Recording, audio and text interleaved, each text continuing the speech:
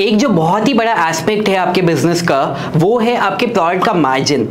और यहाँ पे एक बहुत बड़ी चीज़ है जहाँ पे लोग गलतियाँ करते हैं। सो प्रोडक्ट का मार्जिन जो है आपका, उसके ऊपर पूरा का पूरा गेम रन करता है। फॉर एग्जाम्पल, अगर आपका प्रोडक्ट है, मान लो लेट्स सपोज एक ₹1 की टॉफ़ी, ठीक है, एक रुपए की टॉफ़ी, तो ये एक ऐसा प्रोडक्ट है जो कि दुनिया में हर कोई ले सकता है। तो इस वाले प्रोडक्ट में आपका जो मार्जिन है वो इतना सा भी मार्जिन हो तो भी वो चलेगा, क्योंकि ये कमोडिटी प्रोडक्ट है जिसको कि हर कोई ग्रैब कर सकता है। तो ऑटोमेटिकली मेरा कम मार्जिन में भी, क्योंकि वॉल्यूम इतनी ज़्यादा है, तो मेरा प्रॉफिट निकल के आ जाता है, राइट। लेस मार्जिन लेकिन हाई वॉल्यूम, तो मेरा प्रॉफिट निकल के आ जाता है। लेकिन एट द सेम टाइम अगर आपका प्रोडक्ट का जो कस्टमर सेगमेंट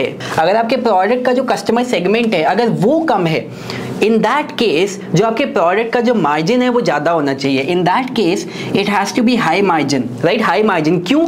क्योंकि जो आपके प्रोडक्ट की जो वॉल्यूम है वो लो रहने वाली है। तो high margin into low volume. Again, अगर मैं आपको बस ये सोचना है कि मैं जिस जगह पे रहता हूँ, जैसे अगर मेरा फेसबुक एड्स एंड फनल का कोर्स है, तो मैं जिस जगह पे रहता हूँ उसके मेरे आसपास के इलाके में अगर 100 लोग हैं, उन 100 लोगों में से कितने लोगों को फेसबुक एड्स एंड फनल्स का कोर्स चाहिए? You will get the answer, hardly किसी को भी नहीं। तो यानी कि 1% audience of this world needs my product, या फिर may be even less than that.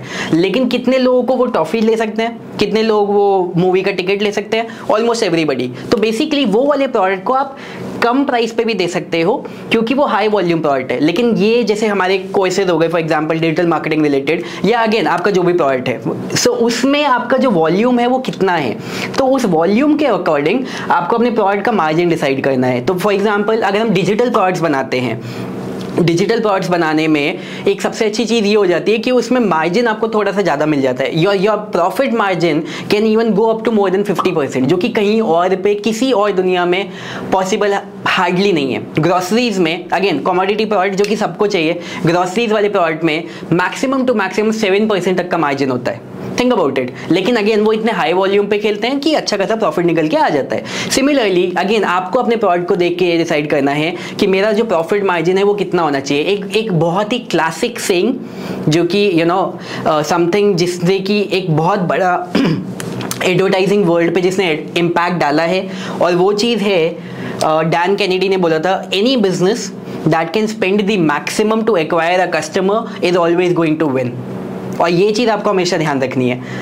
मैं किसी भी प्रोडक्ट का नाम नहीं लूँगा, लेकिन the most expensive phones that you use, या फिर most expensive laptops that you use, या जो भी है, या व्हीकल्स दैट यू यूज़, कहीं ना कहीं जो उनकी मैन्युफैक्चरिंग कॉस्ट है ना, वो हार्डली 10%, जिस प्राइस पे वो बिकते हैं वो उसके 10 या 20% तक रहता होगा मैन्युफैक्चरिंग कॉस्ट, उस प्रोडक्ट को बनने की cost.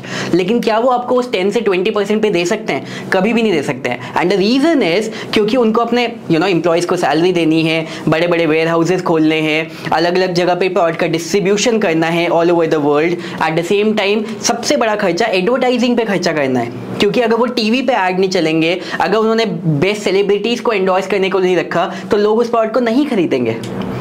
So do you get it? आपका जो प्रोडक्ट बनने का प्राइस है, उस बनने के प्राइस से आपके प्रोडक्ट सेल होने के प्राइस का आपस में कोई लेना देना नहीं है। आपका प्रोडक्ट का बनने का प्राइस अगर ये है, इवन देन आपका जो सेलिंग प्राइस है it can be this. Why? क्योंकि because to run the overall business this pricing is required, and that depends on the volume of the customers. All right,